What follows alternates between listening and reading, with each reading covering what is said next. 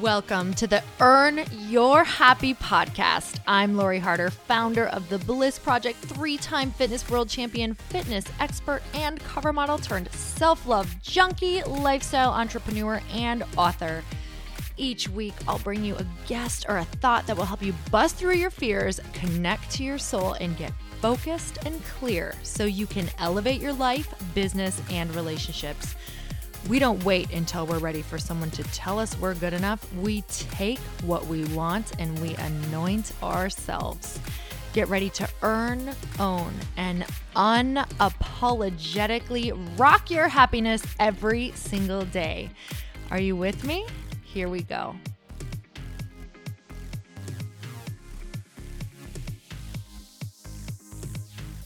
Welcome back to the Earn Your Happy podcast. And this episode is brought to you by my Bliss Habit e-course. That is at thebLissHabit.com.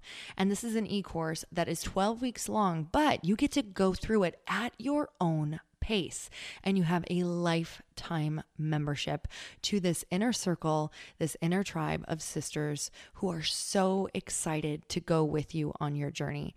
This e-course is all about deepening your spiritual practice and busting through your blocks while creating an action plan for you to move toward your goals. So I would love to see you in that group. Go check it out for more information. It is at thebLissHabit.com, and I would love to see you in this tribe.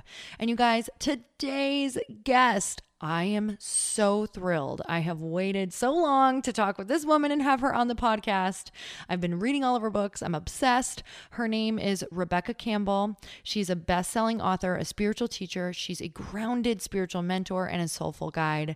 She's the best-selling author of Light is the New Black, and her recent book, Rise, Sister, Rise, which has blown my mind. It's been one of my favorite morning readers because you can just read a page every single morning and it just gives you something to think about, and it really, really just makes you feel incredible and connected, so connected to yourself.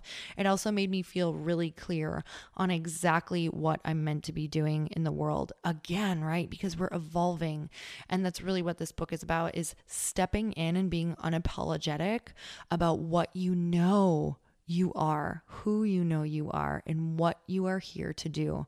So in this conversation, we talked about everything from sisterhood to owning your power to really looking at the things that hold us back and how tribal and ancestral that these wounds are. So if you guys are into really looking into maybe what you've been holding on to around sisterhood, around connecting with people, or around stepping in, what is that fear been? You're really going to find some tools in order to move through those. So let's get started. Here's Rebecca. Rebecca, I am so excited to have you on the podcast. Thank you for coming on. My pleasure. I'm so happy to be here chatting with you, Lori, and with everyone listening in.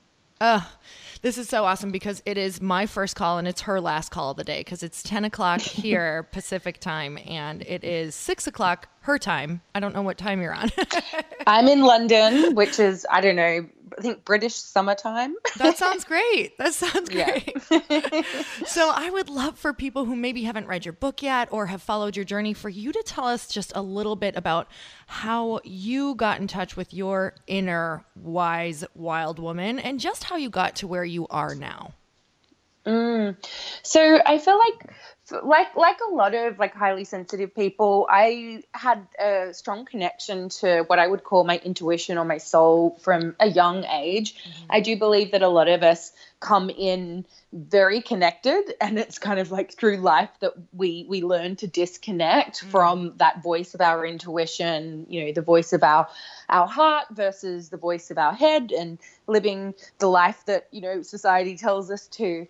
And I always felt that connection, and I always was fascinated by the world of spirituality and the soul and past lives. I just couldn't get enough of it. But I also felt quite weird growing up being so fascinated by those topics. And so it's almost like I had a bit of a double life. So when I was younger, I did lots of courses in intuition, read lots of books, but I remember like sharing them with my school friends, and they were like, "That's just really weird." So I ended up making a lot of like older wise women who were friends. These are women I'd go to study courses with, do study groups, and just learn really the path of the soul and the path of the healing arts and intuitive arts. And ever since I was younger, I look back now and I can see that I was very much being guided to do the work that I do now. But I didn't want to be different. I didn't want to be weird. And so I ended up going into a normal career like a lot of us do who are coaches now. And I knew I wanted to create. I was always into writing. I was always into coming up with ideas and concepts. And so I ended up going into advertising, working as a copywriter and then a creative director. And my kind of like mission, my secret mission, was to try and put positive messages out there. And I look back now and I'm like, whoa, that was just such amazing training. And there was so much that I loved about it. But I think that really when I look back, it was like I was just too scared to do the work that I do now. I looked around and I didn't really see anyone my age, like, teenagers, 20s or whatever, who were doing this work. I just looked around and it was like you had to have like gone through a midlife crisis to be able to do this work. And that was my excuse. But now I just think I was just really scared. And to be honest, I was afraid to put my work out there. I was afraid to share my writing and share my voice.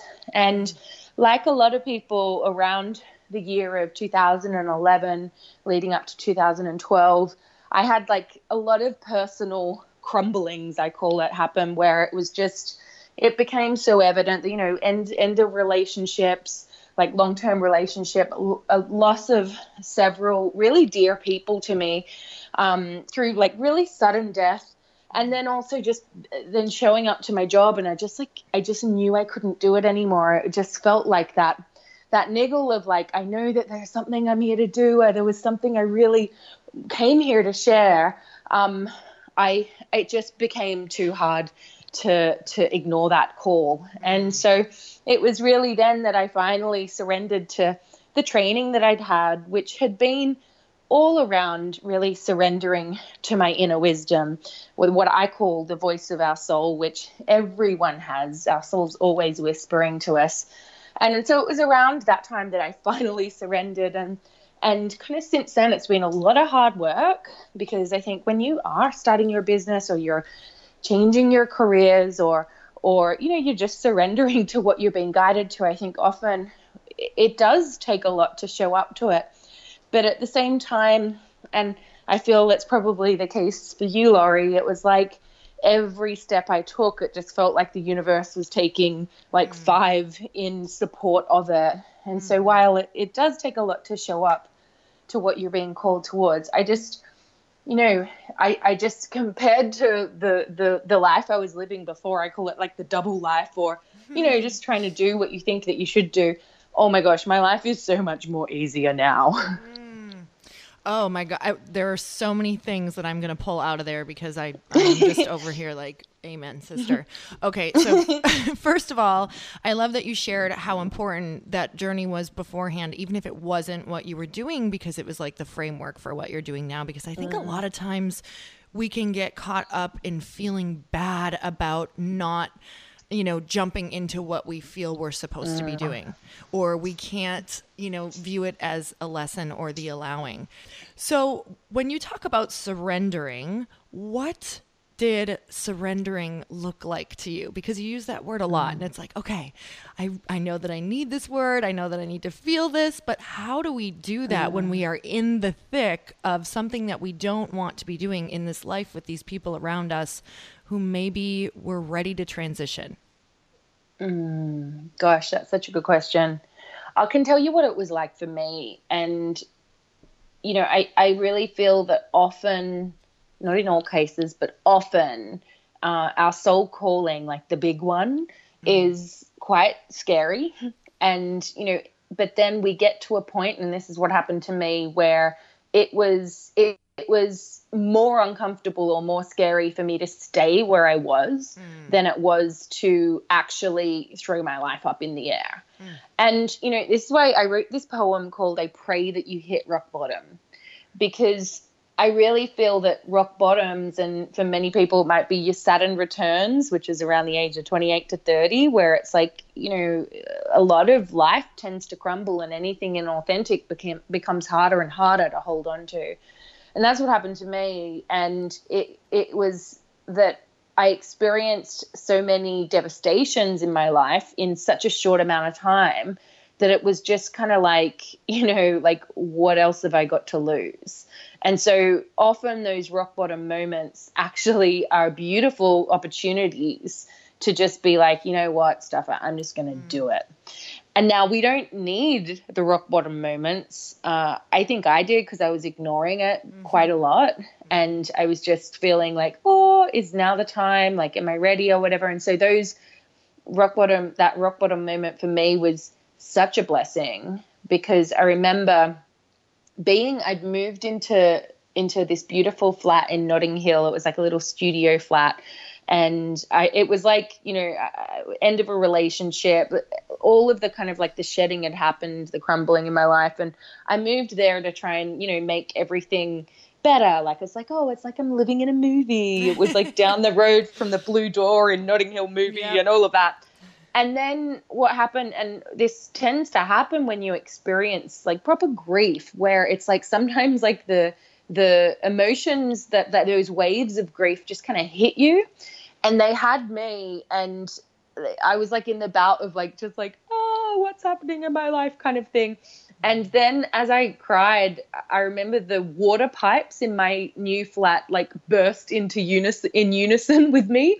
And like at the same time, I'd realized that like it needed new heating, new electricity, new flooring, and then now new water pipes. And it was like this like beautiful, tragic, poetic visualization and visual metaphor really of what was happening in my life, where it was like all the old structures which I once defined myself by were literally falling, and I needed to let them fall away.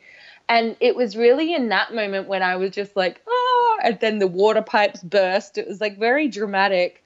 But it wasn't until that moment that I wholly and completely just, you know, I call it my F you God moment, where it's like, what do you want me to do?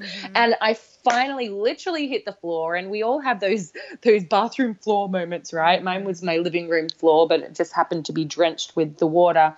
That I finally, and I thought I had up until that point, but I hadn't. I finally just literally hit the floor, and I was like, it was like my ego begged for mercy, and my soul was then able to step forward and lead. And it was really, when I look back, it was that moment that I finally said, all right, soul, you are running the shop now. It's not to say I'm dismissing my mind and my head, but it's just like, I've been living this way my whole life up until now. This is the way I've been taught to live, even though I've been studying intuition, even though I've been doing this. Now, soul is leading from now on. And that's when, for me, everything changed. You know, it was just this real dedication to honoring, no matter what, the whispers of my intuition. You brought me right back to my rock bottom experience as well. And you know, I do believe that they're such gifts. Every single time I've ever talked to someone, it's such a gift. But do you have something for people who maybe are, you know, my thing was I wasn't going to wake up either. Like, I was completely unaware of this world. I was going to block it out as long as possible. It was too painful to even think that I had to do more work. So what about the people though, who are aware, who are listening to this podcast and who maybe have not had a rock bottom, nor do they want one or foresee one in their future? Is there something that they can do to maybe move into what they want to do without having to hit it? Totally. We don't have to hit our rock bottom. The rock bottoms, I think, happen when we're ignoring. So if you haven't, amazing. Yeah, so there is two main tools that are very, very simple, but when you show up to them with dedication, are so powerful. The first one is some kind of what I would call devotional practice, spiritual practice, like spending time with your soul, your heart, your intuition. It could be journaling, it could be meditation, it could be whatever. It could be like your morning walk in nature, but it's like dedicated time to hear the whispers, because the more time you spend with that intuition, that heart self, that soul self that's wanting to guide us, the louder that voice will get. And honestly, that voice of our soul, the voice of our intuition, is the part of us which is linked to the whole entire universe.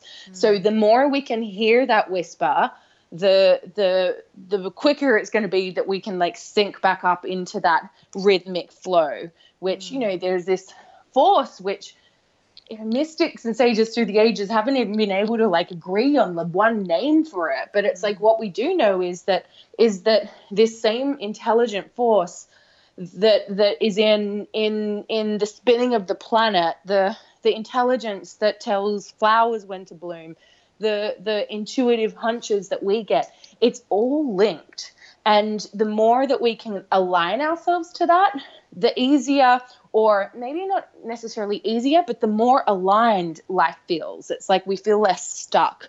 And when we wake up, we know what we're waking up for.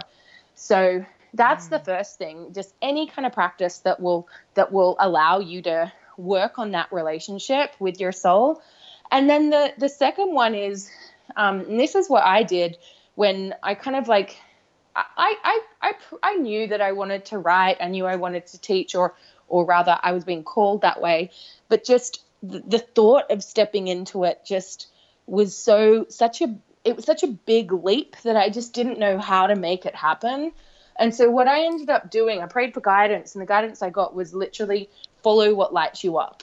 And at first I was just like, that's a bit lame, like, but then I decided to do it because, of course, I knew when to follow the whisper of the intuition. And what happened for me was I was like, okay, well, what does light me up? And the thing about lighting yourself up, this is like, some people listening may feel connected to the term light worker. To me, a light worker is anyone who is living in alignment with their spirit, their inner light, their soul, their spirit. Anyone who is willing to allow their presence to be a force of good, a force to, as they enter the room, it's like they light up the room because it's like they're lit up themselves.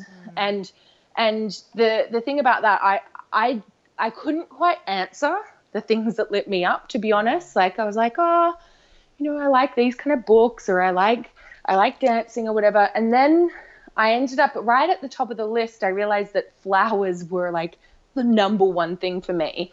And then I realized that like I had never bought myself like a proper bunch of flowers, like never. And so I started buying them for myself every single week. And at first it felt like a bit excessive to spend like £20, which was like $30 US on flowers. It was just like, oh my God, this is so too much. But I was like, no, I'm dedicated to doing this.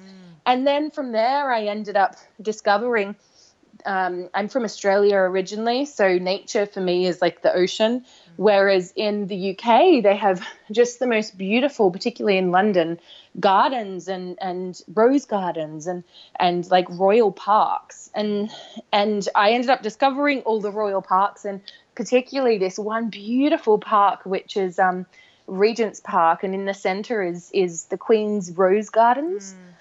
And as I walked there every single morning, it was like it was a devotional practice for me. I began to hear again, like while being in nature, these like whispers that I would get. I call them soul whispers, which I would write down when I was younger. And so I just started writing them down. It turned into my Instagram posts. It turned into my blog posts, et cetera, et cetera. And before I knew it, it was like a proposal for my first book, Light is the New Black. And then it turned into the book, and then I got the proposal got accepted, and this had all just been happening like it was like the dedication of showing up every day, but it was also effortless. Like the writing just like flew through me, but it was because I was lit up. Because when we're inspired, when we're lit up, we're like in our spirit, and when we're in our spirit, we're in that rhythmic flow, and so we're in that surrendered space. And it really took my breath away, because I was putting like the very last word in the Word document for my first book, Light is the New Black, and I clicked like file and save, and like took a breath and was like, whoa, I just finished the book. And then I looked up and I realized I was in Regent's Park Rose Garden, where I had written the whole book from park bench to park bench to park bench.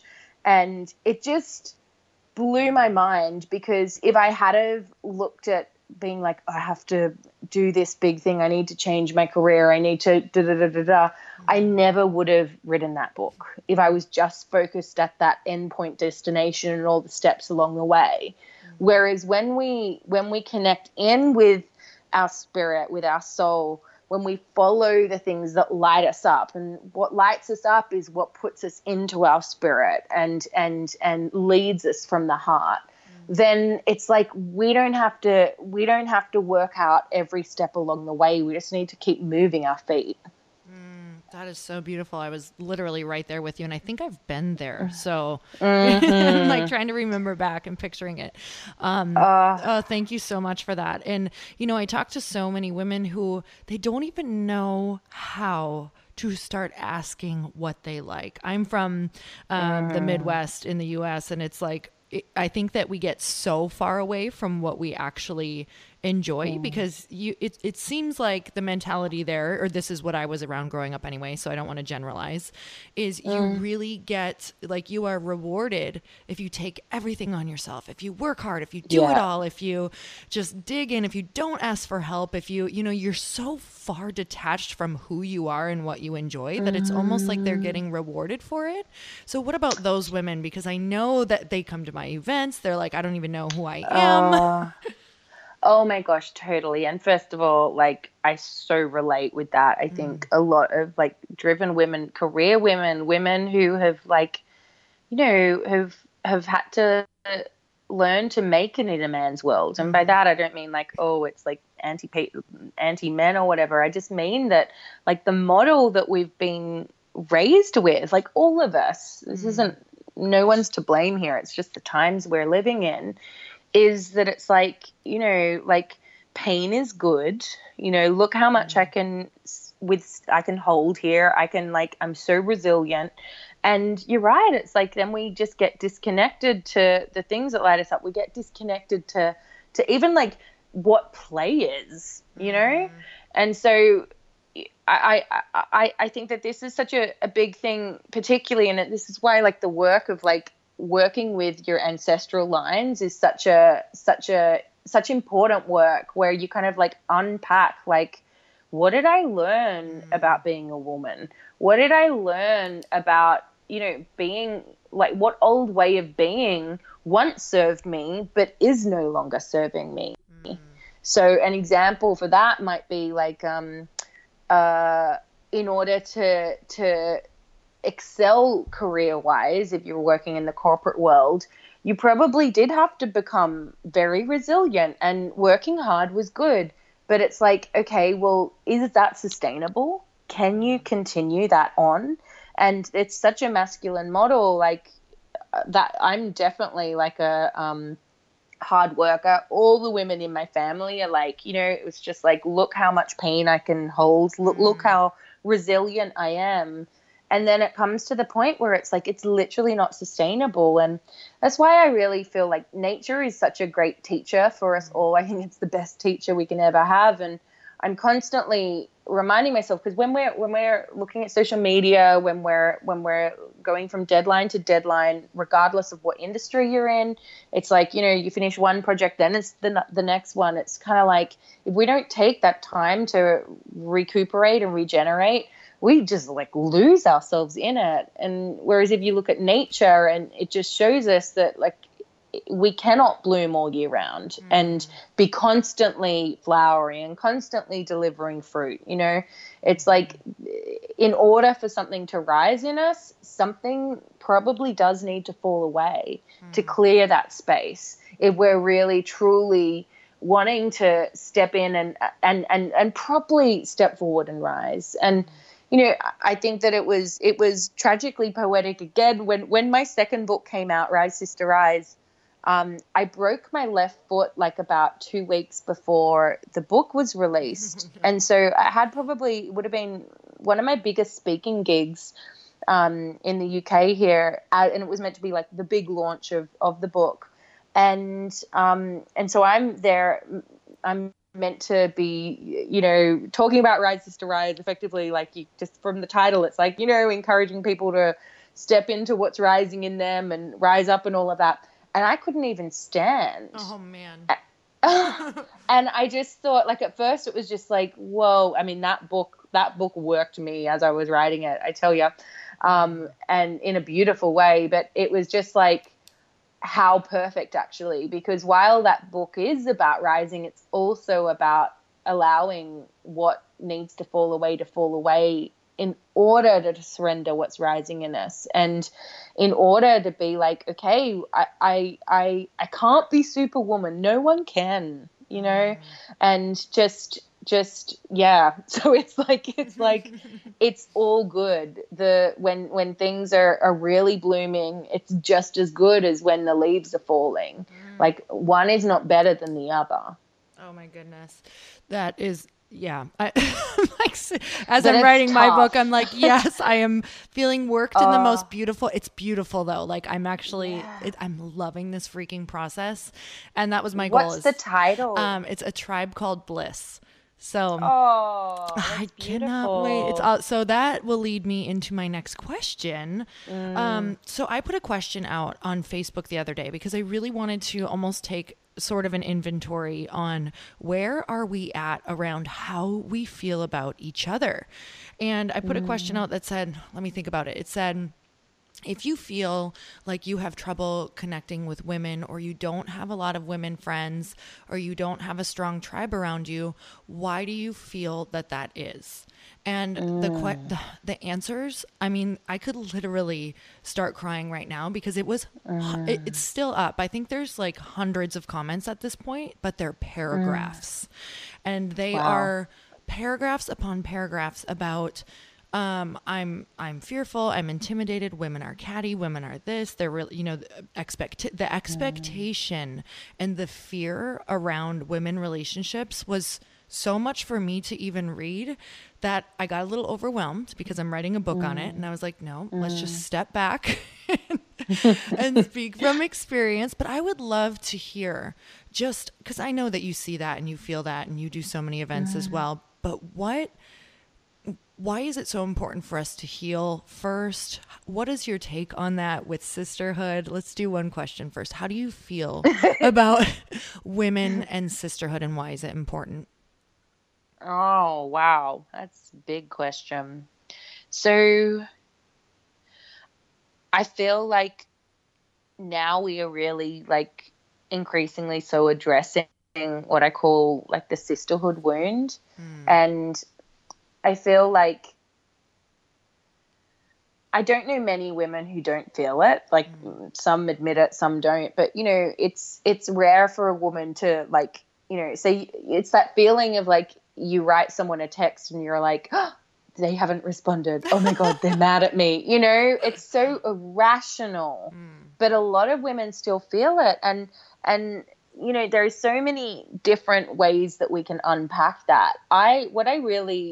One big thread that I felt in, particularly when I was writing Rise Sister Rise, was, first of all, it's like all of the stuff that we're carrying about women and sisterhood and all of that actually isn't even ours. It's not even from our personal experience. It's like ancestrally, it's like through the ages. It's like even like past life. Like if you look back to like the dark ages, like the Middle Ages, where it's thought that like women were, you know, they were outed for being witches, meaning a woman who is wise, a woman who trusts her intuition, a woman who knows her power, right? And they were burned at the stake and drowned, like literally persecuted and killed for owning their power, owning their space. And you know, if you look at like the witches, it's like the coven, it's the sisterhood, right? If you look at women like in the ancient ages, like in you know, if anyone's read the book of like the Red Tent, where it's like women used to circle of all ages, and even like you can talk about periods and come together and bleed together and all of that, be in sync with the moon. And we've become so disconnected from those periods that it's like, particularly with the Middle Ages, it's documented that women were forced to turn on each other, like literally to out other women. And I think that we can all feel that. We can all feel the heaviness of that. Because if you look at like in society, and it is changing, but the age of woman, like the wise woman and the elder, is really not welcomed and celebrated in our society. And if you look at the archetypes of those women, that's the woman who trusts her intuition, who is comfortable with sharing her voice, who is wise beyond her years. It's a woman who is powerful and empowered and not threatened by other women. And they're the archetypes that haven't been welcomed into society. And so I feel that a lot of us just have this feeling of it's not safe to trust my intuition. It's not safe to share who I really am with another. It's not safe to let people really truly see me. It's not safe to be empowered and own my power, because others are going to feel threatened or others are going to out me. And so I really think that there is so much that we're carrying energetically with all of that, that it's like a lot of healing that we're doing when we're working on our mother line, and when we're allowing other women in, you know, to really see us. And I think also with the whole, if you look at society as well, it's like the good girl complex of like, you know, I just need to be nice to everyone, and yes, sisterhood and all of that. And it's almost like sometimes with that sisterhood concept, it's like, you know, it doesn't mean like it's like we just want to be friends with everyone or whatever. That's actually not sisterhood either. It's like, you know, the best sisterhood I have is I've got a group of girlfriends, and we have this WhatsApp group. And the most amazing thing about it is that we just hold the space for each other to be how we actually are, rather than how we think that we should be. So, and we work with our monthly cycle as well. And so for anyone who hasn't done work in the monthly cycle, it's in my book, Rise Sister Rise, like the basics of it. And there's other amazing books, like my friend Lisa Lister, and then there's another book called Wild Power if you want to delve deeper. But in a nutshell, every month as a woman, if you're menstruating, you go through the 4 seasons, which are linked to the 4 archetypes of women. So maiden, which is like the virgin, the priestess, the mother, which is like, if you think like Mother Mary, like there are the 2 big archetypes that are like celebrated, like in things like the Bible, the oldest book in the world. And then you go into the wild woman, and then the crone. And it's the wild woman and the crone. The wild woman is like the PMS phase, the autumn, what's falling away. And then winter is the crone, the elder, right? And these are the 2 archetypes that haven't been welcomed into society, but they're also, the wild woman is our power and our voice, and just kind of like our rage as well. And then the elder is our wisdom, our intuition, you know, and just kind of like owning who we are in our skin and celebrating like all that we've experienced. And it's these 2 in our society that haven't been celebrated.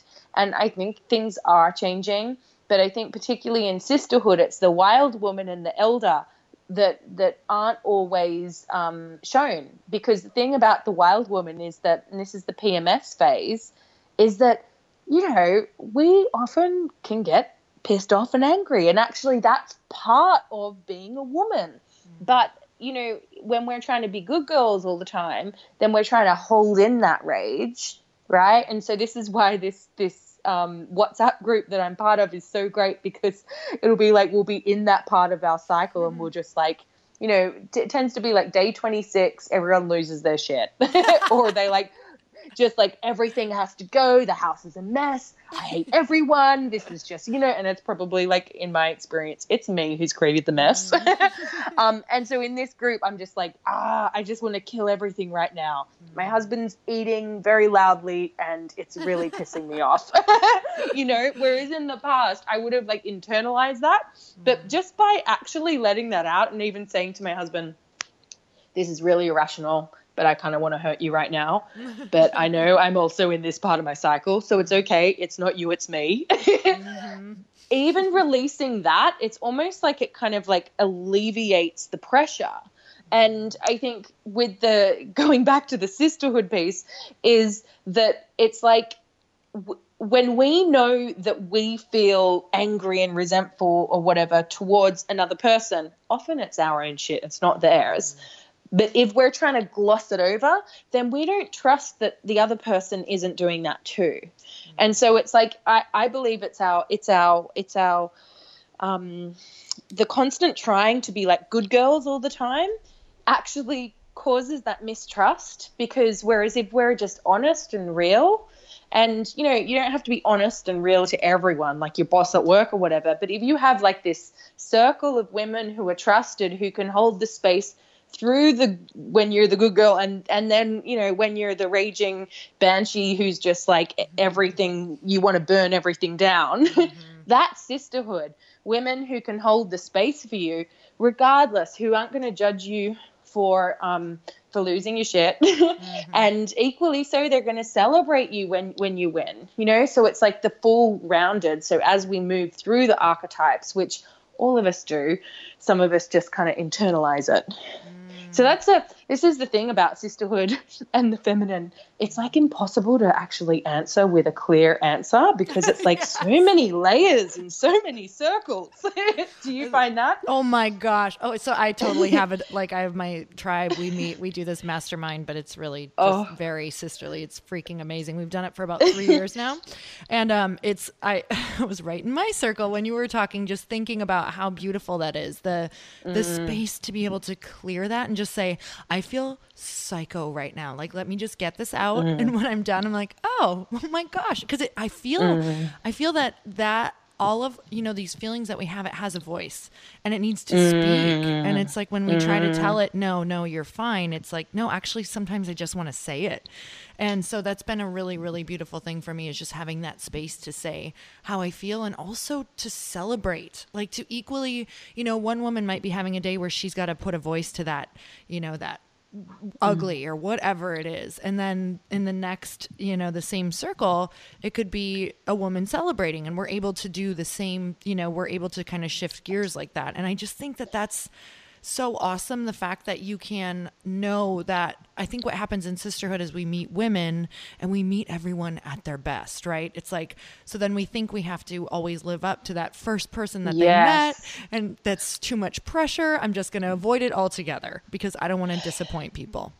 Yes, exactly. And that's the thing where it's kind of like we expect also that we have to have everything together in order to gather, or we need to help the other people. But actually, I think real sisterhood is actually not advice. And all the time, it's like literally just witnessing someone kind of like venting, or witnessing someone being vulnerable, sharing where they're really at. Like that is more healing than let me fix it for you. I could not agree with that more, because when you clear that gives space for your answer and your soul to actually give you the answer.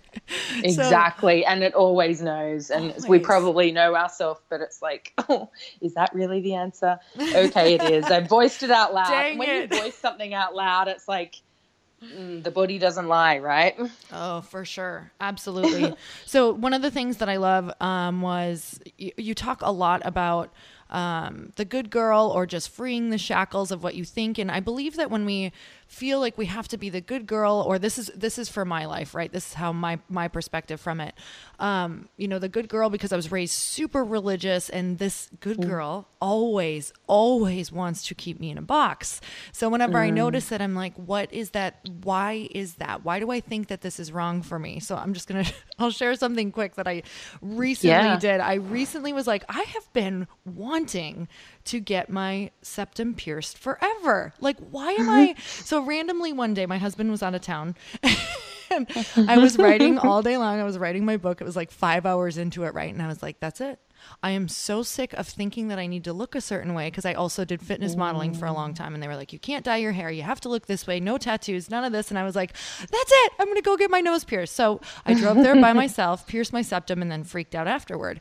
And I was like, what are my people going to think? Because I have all of these women who that's not going to be okay for them. Like, it's not going to be okay for me. And then the second I put it up, someone had sent me a message that said, why did you do that? You're way too classy and sophisticated. You just completely changed how I think of you. And I was like, this is exactly what I'm talking about. Like, this is why I did it, is because I'm being put in a box, because I'm putting myself in the box. So, so what is that for you that made you write that about the good girl? What was holding you? What was it making you feel like? How are you feeling when that comes up? What do you do?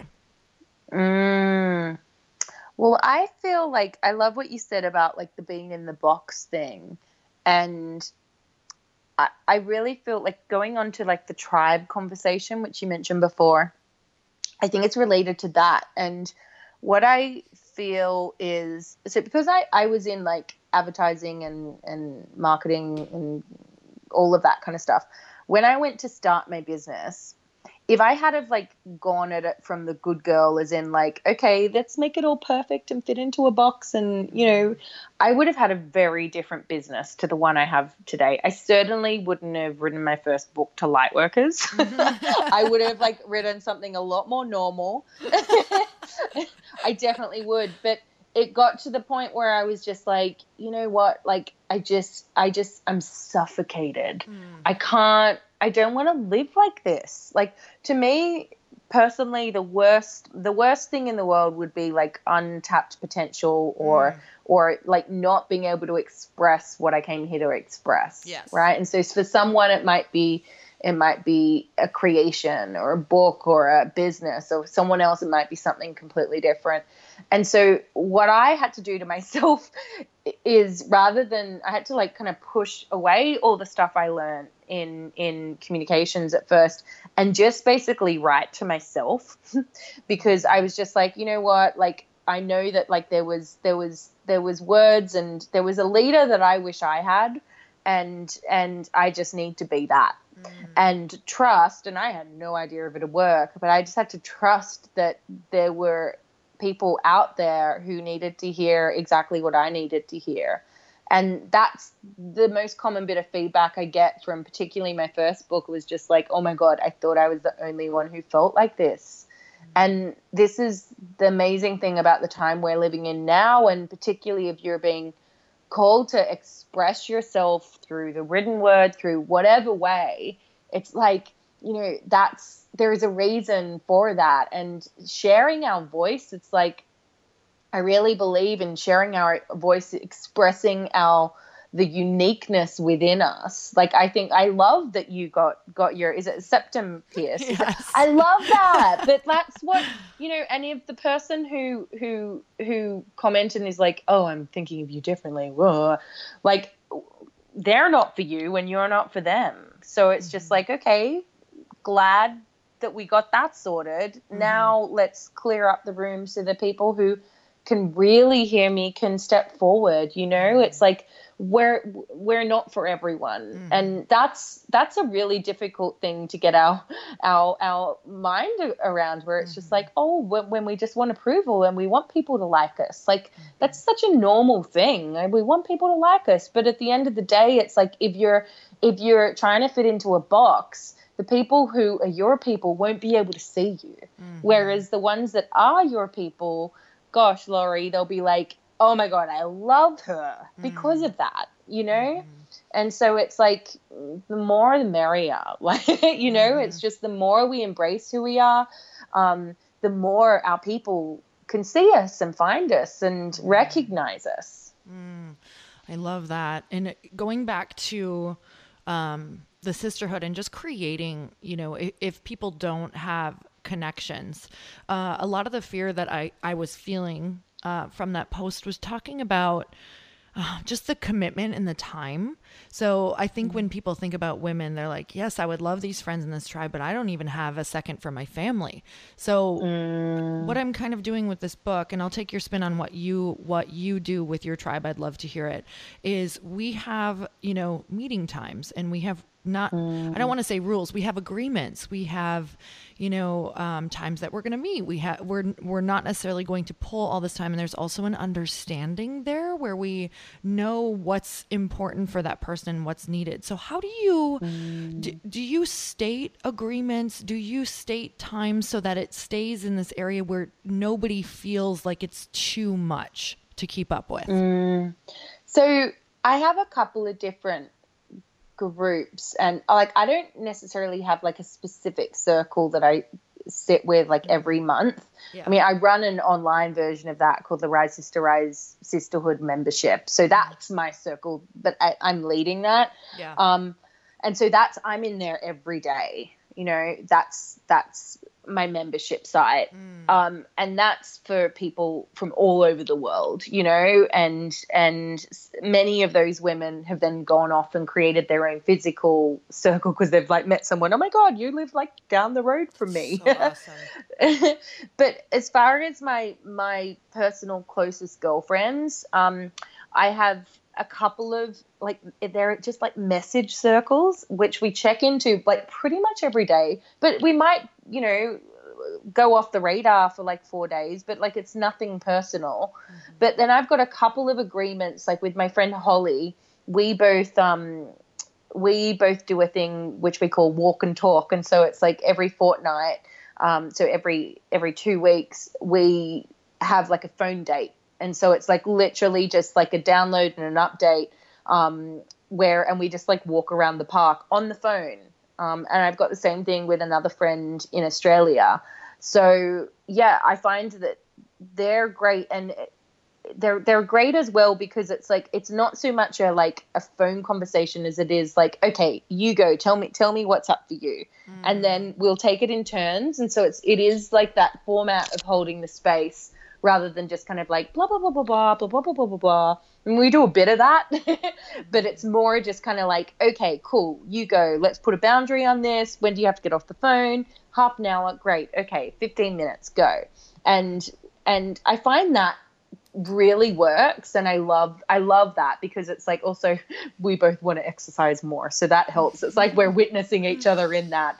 And, you know, also with my friend Holly, we both like, there's core things that we're both working on, and we just like hold that for each other. So whether it's kind of like, oh, you know, in the autumn phase of our cycle, we know that we might overeat, then we'll be like, how's the eating going? And so like, you know, so we're kind of like really asking for what we need as well as being there for the other person. And then it's just like in the moment having these agreements where it's just kind of like, you know, say the thing that you are struggling with, whatever it is, just being like, oh my God, right now I'm about to do this and I'm just texting you because if I'm not witnessed in this, I'm going to do this, you know?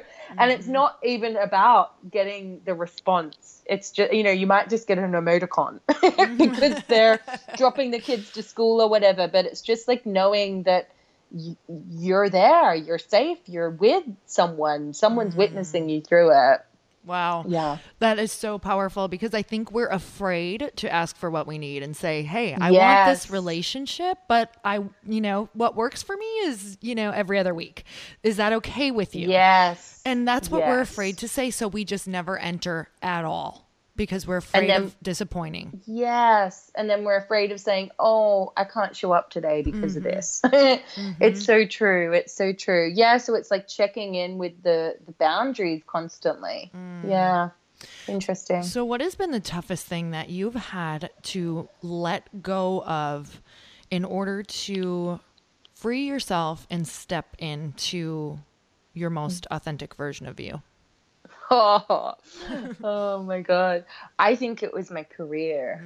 Like I'd always really defined myself by that. I knew my whole life that it was like my work is what I'm contributing to the world. And it was like having to let go of what I had built. That was the hardest bit, because I'm just like, it was this concept of like wasted time. And like, oh my gosh, it's too late. It's too late. It's too late. And so if there's anyone out there who was like, oh my gosh, I've just devoted so much to building this, and it's just like, I can't just give it all away. I just really want to encourage you, if you are being called to follow a different path, and you are really clearly getting that, I really encourage you to honor that, because the dots always join in the end, and the training that you've been getting, like nothing's ever wasted. But yeah, that was definitely the hardest thing for me. I love that. And I think people have fear around just leaving everything, but a lot of the times the transition doesn't look like just up and leaving and this is what I'm doing now. It's kind of like, God, we no. have evenings, we have weekends. Yeah, exactly. And even it, like what looked like a leap to someone else is actually like probably about 1,000 baby steps. Yes. It's like, and if you're like, okay, there is this direction I'm wanting to walk towards, just do like one little baby step every day. By the end of the year, you would have done 365. Oh. That's a lot of stuff. And, it can be 5 minutes a day. It doesn't have to be, it's like the whole concept of writing a book, which I know you're all over, Laurie, but it's like, it's easy to look at, oh my God, I have to write a book. Like it's like, okay, I need a whole year of doing nothing but being in this amazing writing cave where I have nothing in my life but that. But really, the way, if I did that, I wouldn't be very productive. The way to write a book, I believe it's like 20 minutes a day, chapter a day, or like my chapters are very short. So it is a chapter a day for me. But it's like, just just step towards it. And, this concept of like, waiting for permission, or is it definitely the right thing? It's like, you're the only one who gets to decide that. And, for example, like if you do want to write a book or insert whatever it is here, want to be a professional writer, like the only thing that differentiates an amateur one to a professional one is that they show up and write every day. Like they say, this is what I'm devoting myself to. And so you get to decide. Totally. I love that. And life, when you're writing a book, it's like life doesn't stop. It's just, if you can view it different, it's life is content. Everything I do that I'm like, I wish I wasn't doing this. I'm like, nope, this is content. Where is the content? Show me the content. It's so true. And then it's like, okay, I have this decision to make. Well, which would be the best chapter? That's exactly what I'm doing right now. I'm like, this is going in. This is going in. Yay. I love it. I love it. Well, I'm looking at the time and I'm like, I have like 20 questions I never got to, which means it's a perfect podcast. So yay. So with that said, I would love for people to find you, follow you, and most definitely, I'm telling you, I have like 10 of your books. I've given half of them away and I save them as I meet amazing women. You. So yes, they're like the world's most perfect sisterhood gift. So with that said, where can we get your books and follow you? Great. Well, my books are, in all the places that books are sold, Amazon, Audible, iTunes, all of that. So if you just type in Rebecca Campbell or Light is the New Black or Rise Sister Rise, my website is rebeccacampbell.me. And on there's different like courses and meditations and stuff. But if you're feeling like you want to spend like more time with your soul and connect with other like-minded women, I really recommend the Rise Sister Rise membership, the sisterhood. It's just so beautiful. We do like sacred retreats and meetups as well. And I'm all over social media. So I'm on Instagram. It's Rebecca Thoughts. And Facebook, same thing, and Twitter, the same thing. So look forward to connecting with you guys. And I'm just want to say thank you so much for having me on the show, Laurie. It's just been so nice to connect with you and your people. I love that. And I just want to acknowledge you for all the work that you do. And you are making such a massive impact. And truly, when I read your pages, I just feel completely dropped back in and connected. So you are affecting my work. You're affecting so many people's work out in the world. So I just want to thank you and acknowledge you. And I always end on one last question. Are you ready? Okay. So if you are in an elevator only for like 30 seconds with somebody and they look over at you and they say, how can I make myself happy? What do you say?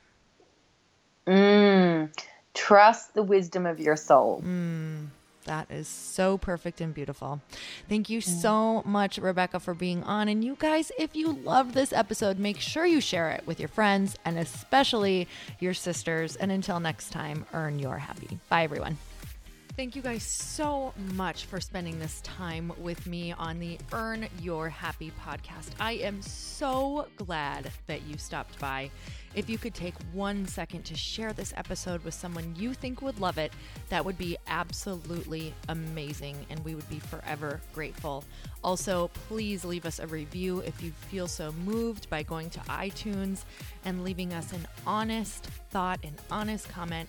Tell us what you think. Tell us what you want to hear more of. It would really help us out on our journey to helping thousands and thousands of people. Until then, don't forget to earn your happy. Thanks again, guys. Bye-bye.